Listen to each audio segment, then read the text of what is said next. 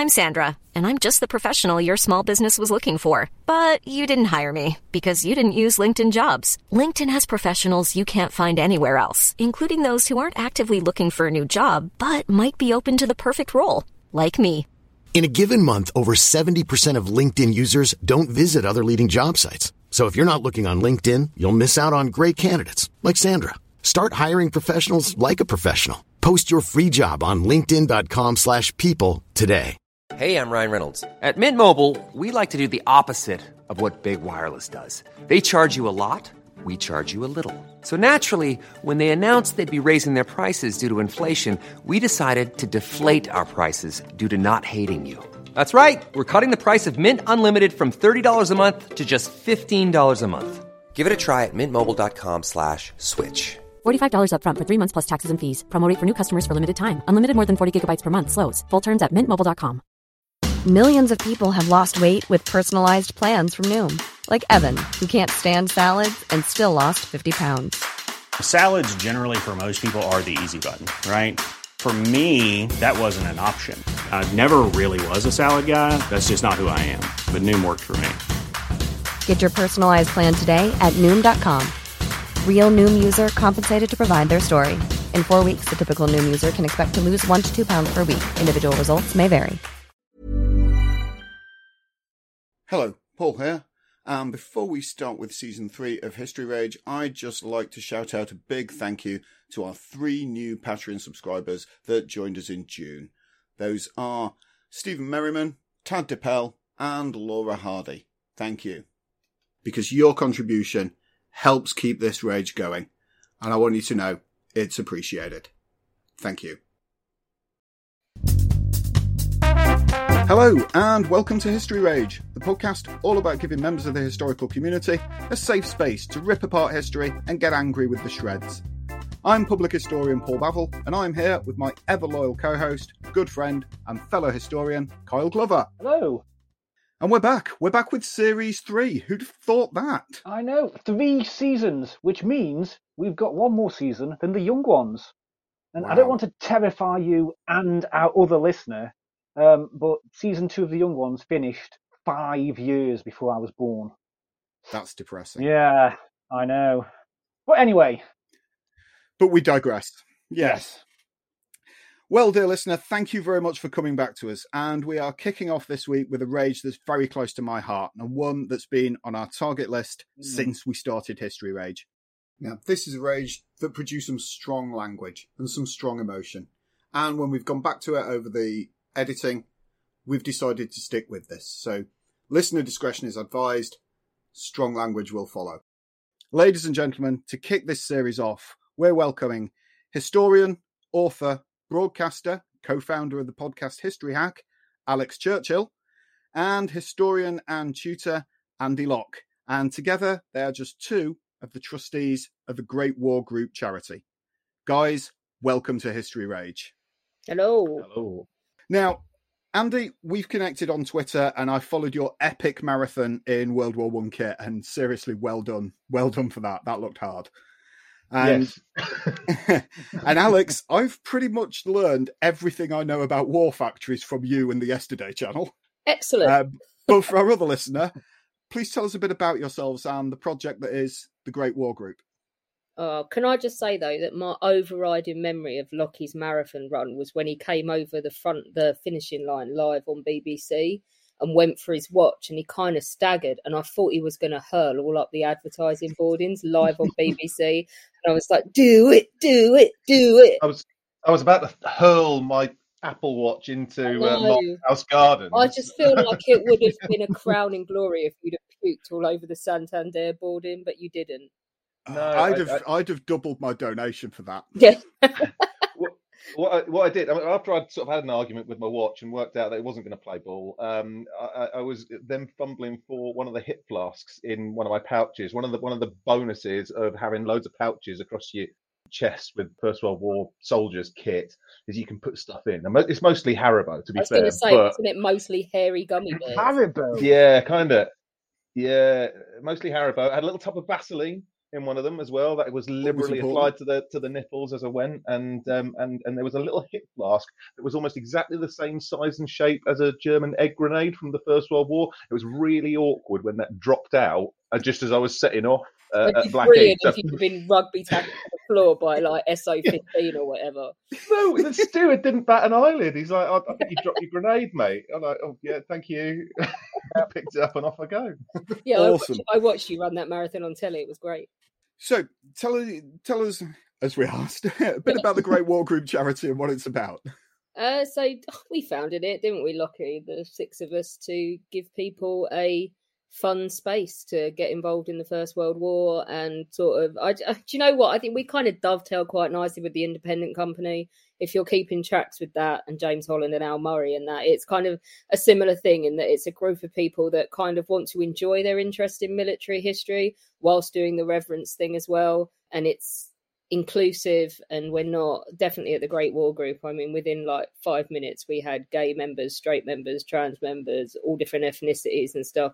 And we definitely wanted it to be like anyone with an interest in military history could rock up and get involved.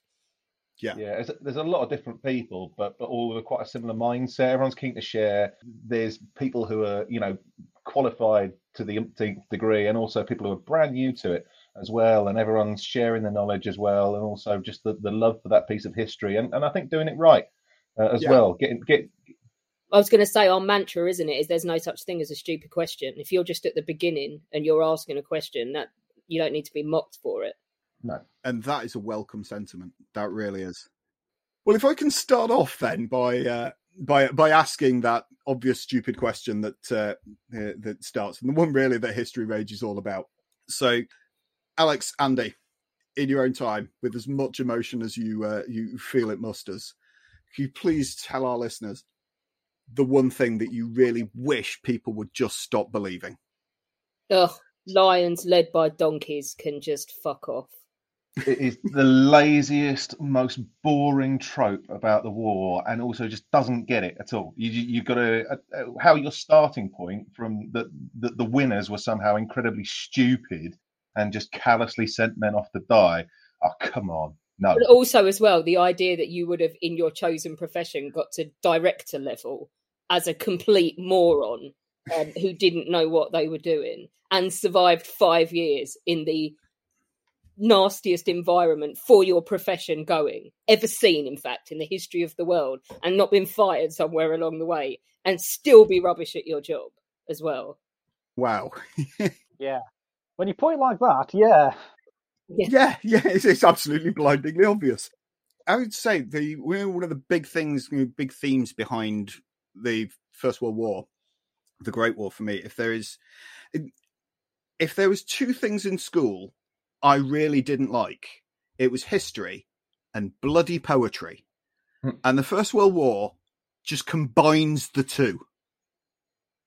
What is this poetry bollocks? And is it anywhere close to actually, the truth? No, this can do one as well, can't it, Lockie? This is a few bored, flowery guys sitting there. I mean, and to be fair to them, they're writing down their experience, and it's their way of projecting their experience, and that's fair enough in that. But how we went from a few of them writing miserable poems about the war to this apparently encompassing how everyone in the war felt about the war and articulated it, and the only thing worth studying if you're a school kid, blows my fucking mind. It really does. Well, it's disingenuous as well, because Siegfried Sassoon's a psychopath on the song. He's the worst for me as well. I look at his face and I do that Clint Eastwood thing from Gran Torino, like, You don't get a military cross, but I mean, he practically scuppered his battalion by wanting to drag men off and kill Germans off on his own, or take a handful with him. No, he's a lunatic. So writing this wistful, wordy nonsense about how terrible it all is, he's a willing participant in some of the worst more bits respect, of it. Don't know about you, Lockie, for people like Rupert Brooke and Kipling who got paid to do the patriotic nonsense at the beginning and were at least doing a job, than Sassoon sitting there criticising higher command and moaning, as you rightly point out, when he's a psycho. Yeah, and also kind of our misrepresentation of it, because The Canadian fellow, McRae, his poem In Flanders Fields, that's often billed as some wistful thing. It's not. It's talking about the worst thing to do would be give up on this war. You think about what the last part of that poem is. Take up our quarrel with the foe. To you, from failing hands we throw the torch. Be yours to hold it high. If you break faith with us who die, we shall not sleep. It's not, oh, this is a terrible war, let's pack it in. It's the opposite of that. It's carry on, smash your enemies. All right? So I actually like McRae a bit more.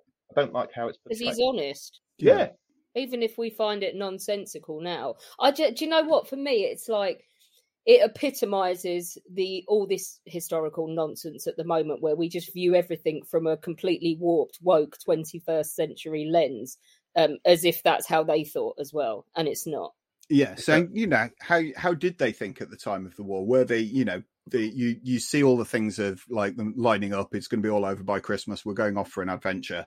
What was the mindset of the common Tommy, the guy that would have ended up in the trenches? Do you know what? Peter Hart sums it up best, doesn't he, Lockie? When he says things like, your average Tommy isn't sitting there wistfully thinking about take up arms and fight the foe and all of that bollocks. He's thinking, I could really do with a nice big ship with some decent toilet paper for once. I mean, we romanticise the living daylights out of this experience. Yeah. And actually, I mean, one of the best accounts I've ever seen of the war is a South African serving with the Coldstream Guards. And they're like, so what did you do in the trenches all day? What? When I sat there for 23 and a half hours a day with nothing to do, I was a 19-year-old boy and the only thing I had to play with was my cock. I wanked myself silly in the trenches. We all did. I didn't see that coming. Good Lord. It's brilliant. It's absolutely brilliant. But it's brilliant. When you think about it, 500 men, it's sitting in a hole with nothing to amuse themselves apart from their own genitalia. Of course, you're men. Teenage men at that. Exactly. Yeah, of course. That's what of course they're going to. This is all tough to deny. Yeah, I don't want to die a virgin is probably quite a big one going through the heads of these teenage boys. Not, how can I publish some nice war poetry that condemns society's sending me to this place? No. So the war poetry is the guys that aren't going to get laid. Yeah, basically. I bet they did. By each other. No, there's a bit of prevalence there, isn't there? Yeah. Which is all fair and well. There was a hell of a lot of that going on in the trenches as well. Well, VD rates. We need to have a discussion on VD rates. Yes, we do. Lost man hours owing to STDs in the First World War was nearly the subject of my master's. And then I thought, do you know what? I can't spend 2 years obsessing over penile discharge. I'm going to do self-inflicted wounds instead. And writing 12,000 words on that is... 30,000 for a month. 30,000 words. Yeah. So I think someone needs to do a proper PhD in sex in the First World War, I think. But yeah. Somewhere somebody's going to do that, and somewhere somebody will fund it. Yeah. So just to kind of set the scene of the Great War, particularly just for the non-modern historians in our audience, and myself included, in the space of about 5 minutes, can you give us a kind of layman's guide to how we go from an angry Serb shooting a posh Austrian to Britain, France, and Germany facing each other across Belgium? We didn't, because you've missed out 3,000 steps before that, about 200 blokes in the middle interfering. And the fact is that by the time the first shot was fired on like the 27th, 28th of July across the Danube, no one gave a shit about Franz Ferdinand. The irony is, he's the one person that might have stopped it. But he's the one person who's for the last 10 years or whatever before that gone, oi, no, at bloody Conrad and his chums every time they've tried to take Austria to war, which is the irony between it. I mean, it was going to break out no matter what happened. The climate was there politically. Everyone knew there was going to be a war, and this just happened to be the straw that broke the camel's back. That's essentially what happened. So, they shot him, and Austria didn't give a crap that they shot him, but they were like, oh, well, this is an excuse to sort Serbia out, because we don't really like Serbia. They're uppity, they're independent now. There's loads of Serbs who are quite mouthy, living in our own empire, and we can lay down a marker here and sort them out. So they sent this ridiculous ultimatum to Serbia. They've already forgotten Franz Ferdinand. Even the emperor, his uncle, looks bored at his funeral. No one cares that they died. No one respects their dead bodies. No one respects their funeral service. In fact, there's a courtier that hates them so much that he literally tries to make sure that there's something else for everybody to do that day so they don't have to go to the funeral. No one cares. This ultimatum goes to Serbia, and it basically, what was it? I think, is it Churchill or Asquith that says it will basically reduces Serbia to the level of like a county council or whatever. It was a shocking. I think grey, but yeah, something like that. One sovereign nation to send to another saying, we demand to send blokes into your country with complete jurisdiction to start dishing out justice. And Serbia, actually, with the exception of one clause, go, all right, just give it to them, give them what they want. Serbia and Austria aren't interested because 2 weeks before that ultimatum, Alexander Hoyos has already caught a train to Berlin and convinced Germany to enter this madness with them. And so then Germany follow Austria and then Russia. This is brilliant as well. Russia, defender of the Slavs. I've just finished translating a brilliant treatise out of French of a Polish Duma representative in Russian Poland who basically says, defender of Slavs, let me give you a list of all the obscene things they do to Polish Slavs within their own empire. So Russia are full of it as well when they decide they're going to go and defend Serbia, but they're not going to let Germany pick a fight without getting involved. And then France are buggered because France are on the other side and they're allied with Russia. And then besides, Germany decide they're going to take out France anyway, but in doing so trample all through Belgium and Luxembourg. Britain's kind of dithering on the outside going, oh, we don't really legally, if you look at the document, we don't have to do anything for Belgium. But then they're rubbing our hands with glee and going, yeah, but if there's a war and we win, we'll get stuff at the end of it. Yeah. And there you have it, a European and instant worldwide war because they've all got empires. And I like, there's a brilliant bit where they're all like, no, right, we're just agreeing not to touch each other's colonies. Over about half an hour, someone's marched into a German colony in Africa and the first British shots of the First World War are fired in Africa. That's how much they listen to that plan. So do you see how I've not mentioned Franz Ferdinand or the idiot that shot him at all for 5 minutes now? Because they're not even relevant. And that little tubercular weakling that fired the shot, who just happened to be standing in the right place at the right time after they completely buggered up their own attempts to kill the guy, really has got it. They're a catalyst, and they're the one that we remember because they're the catalyst that sent the world to war. But Lockie, it had nothing to do with them at all, did it? Absolutely not. What's dominating the headlines in England at this time? Ireland is. So you've got trouble with the Irish and the business over home rule. You've got 200,000 armed men in Ireland ready to go to war over that. Asquith loves the First World War. This saves his career because he's backed himself into a ridiculous Irish corner over Tyrone and whatever other county it was, where he's literally going to end up losing his job because he's messed it up so badly. And then war comes along and everyone forgets what a dick he's been. If I could just kind of duck in here, because this is actually a thing some subject I've been researching as well. But yeah, I'm absolutely with you there. For Asquith, this is probably the greatest thing that happened because it manages to take Ireland kind of off the table while there's something else going on. Also gets the suffragettes to shut up. Yep. And it's win-win. The French aren't even bothered. The French are all obsessing over this nutty woman who was she the wife of or was it the lover or whatever? It could only happen in France, but some woman there's some massive affair scandal, isn't there? Yeah, and shoots a guy. She asked for a meeting with it's Madame Caillou, isn't it, or Caillou? That's it. And the guy she kills, she walks into his office and goes, "I need a meeting with him," and they're like, "Can you wait half an hour?" And she's like, "Yes, okay." So she waits for half an hour, and then she goes into his office and pulls out like the smallest, weediest gun you can think of and shoots the guy, and then gets off. But the trial is happening that summer, so the French don't care either. No, and actually, kind of, it starts slowly after the assassination because the Austrians are just getting the harvest in. They know exactly what they're going to do anyway. Yeah, they need to buy 2 weeks for the French state visit to Russia to finish, because the worst thing that could happen is they try and kick all this off whilst the president of France is sitting around a dinner table with Tsar Nicholas II. So they go, like that, and twiddle their thumbs until he buggers off home again and literally wait till he's in the middle of the sea to do it. Well, that's got me royally told, because somebody once asked me once, like, can you name one historical person that changed the world? And I went, Gavrilo Princip, which wasn't the answer they were expecting. And now I find out that's completely wrong. Yeah.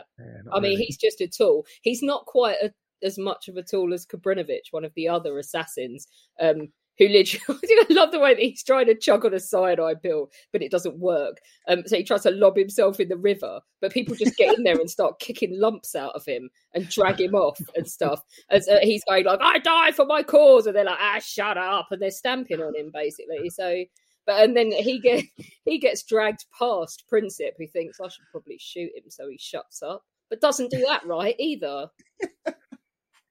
They are literally, it's like Laurel and Hardy do assassination. Yeah, this is an assassination that could only have been put together by a government. It's that incompetent. Yeah, and if I was the one that ended up dead because of such a shit assassination attempt, I'd come back and haunt everybody. I'd be pissed off. Because how you don't survive this nonsense. And it's the fact that literally it's Potoriak, isn't it, Lockie, the governor of Bosnia. He could not have tried harder to get the guy assassinated. He spends no time on security. There's a whole army just outside Sarajevo doing manoeuvres. Does he call one man in uniform into the city to protect the heir to the throne? Does he? Bollocks. No. He's horrible. He does not care. You've got Franz Ferdinand going, I don't feel well, perhaps I shouldn't do this visit. And everyone's going, shut up and do as you're told. I just literally, the amount of nonsense that had to happen for that assassination to be successful is ridiculous. The amount of reverence they attach to the car in the military museum in Vienna is quite funny. They've got this really naff sounding alarm that goes off, which I set off when I visited because there's a bullet hole in the side of the car, and I went, ooh. Oh, you've got to touch it, right? Poke my finger in the bullet hole. Yeah, and a little Austrian man comes running over when the alarm goes off and says, oi, don't do that. And then sees you're 7 foot tall and goes, unless you want to, in which case, it's fine. Yeah. Right, I know we're going to get hate mail for this one, as we do with all of our episodes recently, but I'm just going to come out with it. How much is Blackadder responsible for this? Because as soon as you said, how did the First World War start, in my head I started quoting that one episode of Blackadder. So, how much is that to blame? Archduke. Yep. Lucky you can take this one away. It epitomises something else, doesn't it? And it's not all Blackadder's fault, but Blackadder was jumping a bandwagon. Yeah, it was. So the Blackadder Goes Forth came out in 1989, and that really is the kind of pinnacle of the gloomy kind of, we were so crap in the First World War period. And kind of funnily enough, the books that come along quite soon after that are like, hang on a minute, maybe actually we should look at it a little bit differently, seeing as we did win and everything. Well, maybe we didn't do everything wrong all the time. But, I mean, Ben Elton's the writer, and if you read his other bit of First World War work, that sucks as well. The thing with Blackadder that I don't get is nobody looks at the second and third seasons, do they, and say, oh, wow, this is a really gritty and realistic portrayal of the Elizabethan court. Or, this nails the Regency period down to a T. Okay? Yeah. No. Prince George was exactly like this. Yes. Exactly. And yet I've got, a guy that I really like and respect at my rugby club comes up to me and says, so Blackadder, it really was like that, wasn't it? No! Like, definitely not. You're not still at that conversation. Yeah, I mean, it's what it does. I mean, here's the other kicker, though. I do like it. I think it's funny, but it's a sitcom. It's not a documentary. Okay, it's a sitcom set in a place, and that's all it is. Okay, it's silly, and it makes us chuckle. Okay, I mean the portrayal of General Melcher, actually, none of it makes sense. If you actually know anything about kind of army structure and what battalions actually did when they came into the line, and how a kind of company works, and how a battalion, how a brigade, how a division works, you do not have this scenario where you're just sat in a generic dugout for the next opportunity to chuck yourself over to death, essentially. Command doesn't kind of have that kind of function. If you see what I mean. General Melcher, I'm not quite sure what level of command he's supposed to have.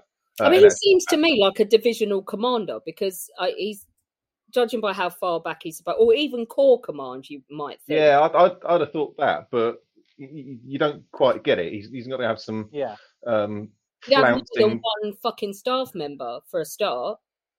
Yeah, yeah, exactly. Yes. Captain Darling who flounces around and dodges That might whatever be his responsibility. private Yeah. secretary, but where are the other 10 guys? The artillery general, the engineer, the actor general. Where's everybody else? I think the single biggest thing is that it simplifies this war to a level that it just wasn't at. And I think, the kind of overarching question that we had for this, what sets us off? Oh, it's the lions led by donkeys. If I could add another kind of element to this, is people think they understand the First World War. They think it's simple. All right. These cascade of alliances happened. Everyone got stuck into each other because they couldn't be bothered to do anything else. And then they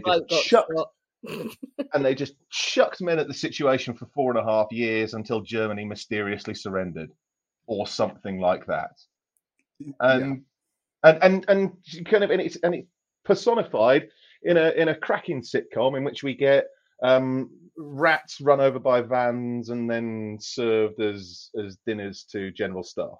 And we have Commander Flashheart charging around at the head of the 20 Minuters. We apparently have an RFC training school within a core command structure as well on the Western Front, which is bollocks.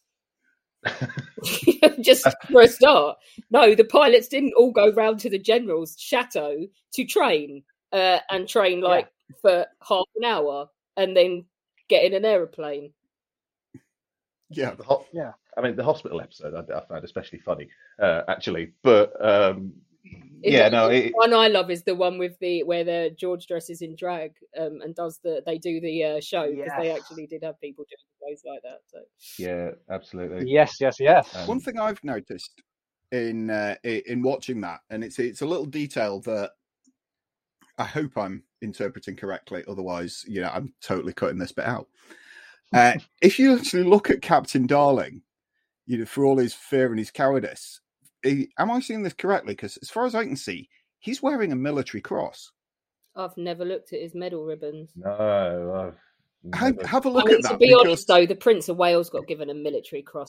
As well. Even he was embarrassed by it because he was like, I almost accidentally got shelled and I was sitting in my car and we killed a French bloke, or a French bloke lost his leg because we ran him over. I mean, unless that's why they gave him the military cross, because they managed to sever the limb of a French farmer whilst running around in a Rolls-Royce Silver Ghost or whatever it was. I'd have a look at that. But for me, it changed the view of Captain Darling. But moving on to the side there. Yeah, pretty sure that's a purple and white ribbon that he's got there. Yeah, and that's that. Not cowardice, potentially PTSD. Never mentioned. Do you know how they chose a purple and white ribbon, though? It was brilliant. So there was this epic meeting with, and Kitchener was getting really, really pissed off because people just kept faffing with the design of this medal and what it was going to look like. And you've got, representing the king, you've got Fritz Ponsonby, who's an army officer, and he's basically in charge of the king's finances. And they send Fritz along because Fritz loves a good row. And they're sitting there, and Fritz is like, all right, we've got all these designs, but this one overachieving wanker turns up with a gilded design for a medal, which is all coloured in and everything. And Ponsonby says, I knew as soon as I saw it that Kitchener had picked that one because he's like a fucking magpie. And he did. That's the design he picked. But then they started like a 2-hour debate about what colour to have the ribbons. And Fritz had taken with him a Bible like this of medal ribbons for different countries. And every suggestion Kitchener came up with, he'd be like, red and blue? No, I think you'll find that's the blah, blah, blah cross from Thailand. Oh, no, the black and white. Well, that's the Paul and Marie, and we don't really want that. So after 3 hours of running around in circles, he goes, what about this lovely little purple and white number that my wife put together last night? And Kitchener goes, fine, we'll have that one. It's to be over. So he basically, that medal ribbon is totally manipulated out of Kitchener by one of the king's private secretaries because he wants his wife's design. Awesome. Ready to pop the question? The jewelers at BlueNile.com have got sparkle down to a science with beautiful lab-grown diamonds worthy of your most brilliant moments. Their lab-grown diamonds are independently graded and guaranteed identical to natural diamonds. And they're ready to ship to your door. Go to BlueNile.com and use promo code LISTEN to get $50 off your purchase of $500 or more. That's code LISTEN at BlueNile.com for $50 off. BlueNile.com, code LISTEN. Hiring for your small business? If you're not looking for professionals on LinkedIn, you're looking in the wrong place. That's like looking for your car keys in a fish tank. LinkedIn helps you hire professionals you can't find anywhere else, even those who aren't actively searching for a new job but might be open to the perfect role. In a given month, over 70% of LinkedIn users don't even visit other leading job sites. So start looking in the right place. With LinkedIn, you can hire professionals like a professional. Post your free job on linkedin.com/people today. So we've kind of touched on this before in one of the earlier questions, but it's pretty ludicrous to think we just spent 4 years throwing men into enemy machine guns and just waiting for something to change. How did tactics actually develop during the time of the Great War?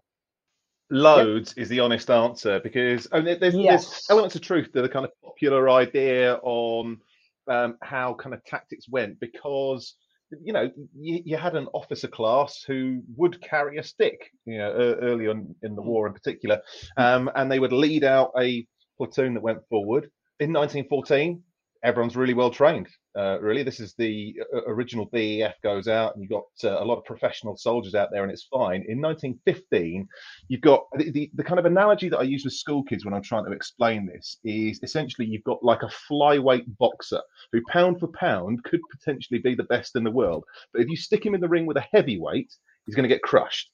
Okay, and that's kind of what the British Army was like at the start of the war. It needs to get bigger. So what happens is this flyweight boxer eats pies for some months until it reaches the sort of weight needed to get in the ring. Does that make him a heavyweight boxer? Absolutely not. And the performance isn't great. So you do have some officers still with sticks trying to lead guys forward, and it doesn't work all that well. Okay. Now, the big kind of catalyst for change is the Battle of the Somme. Already, a lot has been learned by this stage. You got officers who don't carry sticks because they realise, funnily enough, if you carry a stick, you look pretty obvious as an officer, and you're most likely to get shot first. So the officers by this stage know to carry rifles and dress a bit like the men. Okay, but the Battle of the Somme, especially the opening day, doesn't go well enough. Certainly, you have a huge number of losses, and it's unrepeatable. You can't lose 57,000 men as casualties in a day and do that habitually. Okay, so things start changing immediately. Rather than big, ponderous shelling barrages where you shoot at the Germans for a week and try and bust everything up. Here's the thing. The Germans would have had to have been born yesterday not to know that an attack was coming. I've seen some work done that says, there's intelligence failures, and the Germans intercepted some messages that gave them a tip-off that the attack was coming. No, they saw 420,000 men move into the line in front of them. That's like the population of modern Cardiff, pretty much. And then we moved trainloads of guns and ammunition into the area. If they couldn't have noticed this, then there would have a problem. Then we shot at them for a week. That does give the game away somewhat, doesn't it? And then just before, 10 minutes before in one case, we exploded these flipping great mines underneath sections of their line as well. All right, so the Germans have just been waiting for the exact signal of when exactly is this big attack going to come? Boom, boom, boom, boom. Oh, how about now? Yeah, all right. So things had to become a bit more sophisticated than that, and they did. All right. So 2 weeks later, they've done away with the week-long bombardment altogether. They concentrate on a smaller front, and they go for a 5-minute hurricane barrage, and then an immediate assault with the infantry after that. And that worked quite a lot better. Trouble is, the Germans learn as well. So they start concentrating their artillery. And so the next couple of months really is just banging away, quite small frontage. And it's attack, counterattack, counterattack, counterattack, counterattack. The old phrase is there's two things in life you can be sure of, death and taxes. There's actually a third thing, which is German counterattack. They will come for you at some point. So these counterattacks and counterattacks develop through July, August, and into September on the Somme. But all the time people are thinking of solutions to the problems. And one big problem is barbed wire. What can you do with barbed wire? Well, tanks become a solution. They get introduced in mid-September on the Somme with the battle 2.5 months old. We get these big bulletproof-ish metal boxes. They're not foolproof by that time, but they're a sign of things to come, certainly. Yeah. And so more and more of these come into the battlefield. By the early part of next year, we've moved on from a platoon being 50 riflemen led by an officer who says, "Come on, fellas, follow me," to 4 sections, each with their own weapon groups. You've got a light machine gun section, a rifle grenade section, a bayonet section, and a bomb section. And when it meets a German machine gun, it doesn't say, "Right, come on, let's charge it." It's, "Right, Lewis gunner and rifle grenadiers, put some fire on it, shut it up, bayonet and bombers, off you go and kill or capture the crew." All right, that starts to become something like modern soldiering. By the end of 1917, artillery progress has caught up as well, so they can fire bombardments without pre-registering. And pre-registering was always the thing that gave the game away as well, because you'd need to kind of have a few shots to range your guns up and stuff. And the German sees a shell drop to his left and another shell drop to his right, and then one behind him and then one in front of him, and thinks, "I know what's going on here. I'm going to move, all right, or I'm going to get my reserves in place." By the end of 1917, they don't get the warnings anymore. Accurate bombardments get fired, and also you don't need to fire big destructive barrages to break up the barbed wire, because you've got hundreds of tanks to do it by that stage. So by end of 1917, the battlefield looks so different to even kind of halfway through the previous year. Never mind what it looked like in 1914. So there's so much that changes. By 1918, holding a single trench line is so dangerous because of the amount of artillery that can get concentrated onto a point without any warning, that movement returns to the battlefield again. So that's when things really start breaking up. And, if you kind of looking at things logically, at the end of 1918, the Germans were in a position of real strength, and you'd sort of describe the situation. You think, how could the British and the French with the Americans possibly be on the winning side that year? But they did, and tactical progress is a real part of that. So with each stage of this, you start off by sending some guys over the top in the traditional manner. You see what happens. We go, we can't do that again. And is it a case of trial, error, mostly error? Was for both sides. I'll say that much. The idea that only the Germans had the wit to think of things in a modern sort of sense and distribute lessons learned and stuff like that is nonsense. No, the British were sharing lessons around. Now, whether a divisional commander took that lesson on board, that's another. There are some shit generals. There are. Yeah, there are now. Fired. Yeah, there's still still plenty getting fired towards the end, weren't there? There were some crap ones, but on the whole, as the war went on, generals got younger, if that makes sense, but also more experienced, because you'd have quite an old crop of generals coming in with maybe Boer War experience or something like that. But by 1918, you've got divisional commanders who have maybe come up through the ranks from maybe kind of captain or major at the start of the war, had 4 hard years of war, seen the progress, seen the development, been with their men for a long time, and were young enough to still be kind of creative and sparky when it came to tactics as well. Yeah, so you start off with these old guys that have, like you say, fought the Boer War or possibly even fought the Zulus. And, by the end of the war, you've got people who spent 4 years fighting that war. That is the war that they know the most about. Yeah, you've got divisional commanders in their 30s and 40s as opposed to in their 50s and 60s. I mean, Smith Dorey did fight the Zulus. He did. Yeah, he did. He ran away from the Zulus quite effectively, in fact. So talking of lessons learned then, if you move to kind of the aftermath of the war, what do you think both sides learnt from that war going forward to their respective futures? I mean, we know where that future ends in 20 years' time, and we're kind of coming to that question a little later on. But in the aftermath of World War I, what lessons do you think were learned by each side? not enough, right?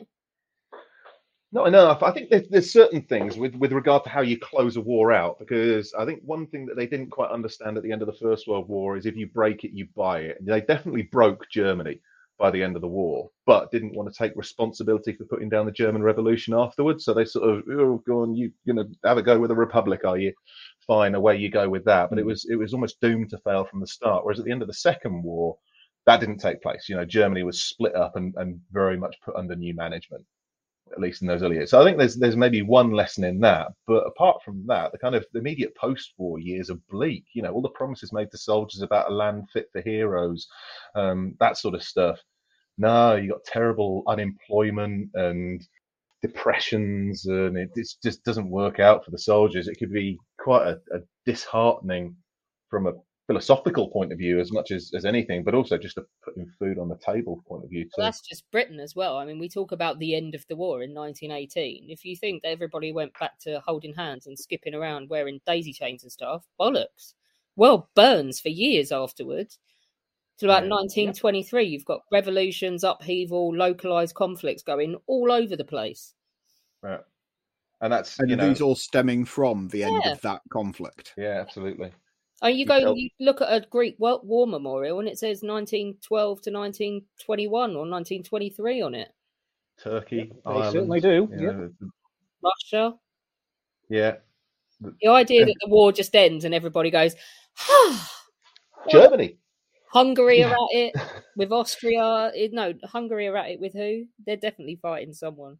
Yes, now that's not an area that I've ever looked at. So you can give me an idea of kind of some examples of that instability in various places. I mean, you've got, the end of the Ottoman Empire comes around that time, and there's clearly a power vacuum there. And no, of course, there's a 1919 revolution of Russia. What else is going on? Well, the Russian Civil War goes into the 20s, and that's horrific. That's Russians fighting Russians. That's a terrible one. You've got Greece and Turkey going at each other, as they ever have done. You've got Ireland. You've got, name me some others, Lockie. Berlin. You've got old British tanks with crosses painted on the side, rumbling around in central Berlin. You've got machine guns mounted on the backs of cars, and you've got the various Freikorps units. You've got naval Freikorps units fighting army Freikorps units as revolution grips in Berlin. So the idea that the fighting stops for Germany, no, it doesn't. It comes right home. And even after the revolution's put into some sort of order, you've got putsch after putsch and financial disaster and extreme politics coming along, and political murder very much the norm there. So all with everyone. I mean, they mobilised a huge proportion of their male population, much more than Britain did. And I've heard the years following the Great War described as the golden age of domestic violence. Okay, and that's as simple a thing as everyone's come home with a massive case of PTSD and desensitization to violence, and you sat at home and your wife gives you grief because you haven't done the washing up or something like that, and smack because you don't appreciate what violence is to the same extent. Well, Germany had it much, much worse than Britain. Actually, Britain and Germany do have some things in common, and the fighting in Ireland, I kind of liken the black and tans in Ireland to the Freikorps units in Germany. A lot of ex-soldiers who don't know how to act around civilians anymore. I suppose that one of the things that gets often overlooked, and we've seen this with various kind of like weapon displays and things like that, is you have this thought of the First World War being, you're going to go over the trench and it's all guns and rifles. But actually, when you get into a trench on the other side, the weaponry you're using is medieval. I mean, it is maces, it is clubs with nails through them. It is, that's got to leave a mark on a man. You ever seen a French bayonet? There's a reason that the Germans are running away from them in 1914. Like I've not seen one. Knitting needle, essentially. Like twice, 3 times the thickness, but a giant needle. And like a square point, isn't it? They're horrible, yeah. Trained to stab the living daylights out of you. And it's like Nikolai Eberholz has got this account by an Austrian or Russian in the Carpathians, I think it is, where literally the guy's talking about shoving a bayonet in someone's eye and the grinding noise it makes on the socket and stuff. So it medieval. Yeah, and that's you take that home with you, and your wife, your kids, your family are going to be on the receiving end of that. That's pretty much unavoidable. Yeah. Whoa. Well, that got dark. Yeah, didn't it? Yeah, bloody hell. Okay, Kyle, carrying on the lesson theme then. Yeah, so dive in. So to carry on this theme, how much of the aftermath of the First World War carries over and is to blame for the Second? Well, you kind of got this fashion now of saying that the war never ended, and that actually, it's all one war. Goes all the way through. It's all one war that goes all the way through. World War II really is just the sequel, people. It doesn't happen without World War One. It doesn't happen in a vacuum. Yeah, happens because of World War One. I was going to say, yeah, in terms of creating the conditions where a Second World War could take place, the First World War is special in a number of ways. I mean, the amount of, never mind lives lost, which is a source of bitterness and resentment for nations all through Europe and the world. The amount of cash burned, war is flipping expensive. And the First World War cost a phenomenal amount. 5 million a day by 1917 for Britain. Yeah, and $1 million was more then than it is now. But Germany managed to spend a little bit more than Britain. It was the only country that did, and then got the bill for everything afterwards, and so could never economically recover. And extreme politics can breed in that sort of situation where you've got resentment at a defeat that you don't see as a defeat necessarily. Yeah, and it's always painted with the Treaty of Versailles. That's not just a defeat of Germany, but it's an absolute hammer home. Could have been worse, but Lloyd George wanted the Kaiser dragged through the streets of London. No, actually, wanted him sailed up the River Thames, Henry VIII style, and then dragged through the streets of London and hung as a war criminal. And it's the king that basically says to him, "Over my dead and lifeless body, you loon." And it's actually Churchill at the end of all people that says, like, "Let's need to let everybody back away and calm down a bit because this is not going to help." And God bless the Netherlands for telling everybody to piss off when they were demanding that he be extradited. Oh my God, and you've just got to look at any situation where Churchill is your staying voice hand. of reason. Yeah. I think we all need to calm down, guys. Yeah. Good. Deep breaths, everyone. Just back away, and we'll. Good grief! It wasn't a huge surprise that the Versailles terms were going to be harsh. I mean, just before the armistice was signed, the kind of terms of the armistice come through, and a hint of what's to follow is given to the German delegation at Compiègne, where they sign this thing. And the fellow they sent off to sign it is a guy called Matthias Erzberger, who was a Catholic centre politician who'd led the calls for peace actually in Germany the previous year, and that's why they sent him as much as anything, because they knew he was serious. But he gets in touch with the kind of main men in Berlin, and really it's Friedrich Ebert by this stage, who goes on to be Germany's first president. He'd been calling for peace without annexations as well. He gets to hear the terms of the armistice and what's to follow, immediately goes to the army commanders and says, "Can you keep fighting? Because this is so harsh. I want us to fight for a few more weeks, and maybe the Allies will come back with something a little less draconian." Wow. And the army commanders just say no, with Austria folding, and we're about to have an Italian Franco-Anglo army march up through Bavaria, and a Franco-Serbian Greek army is about to march in through Dresden.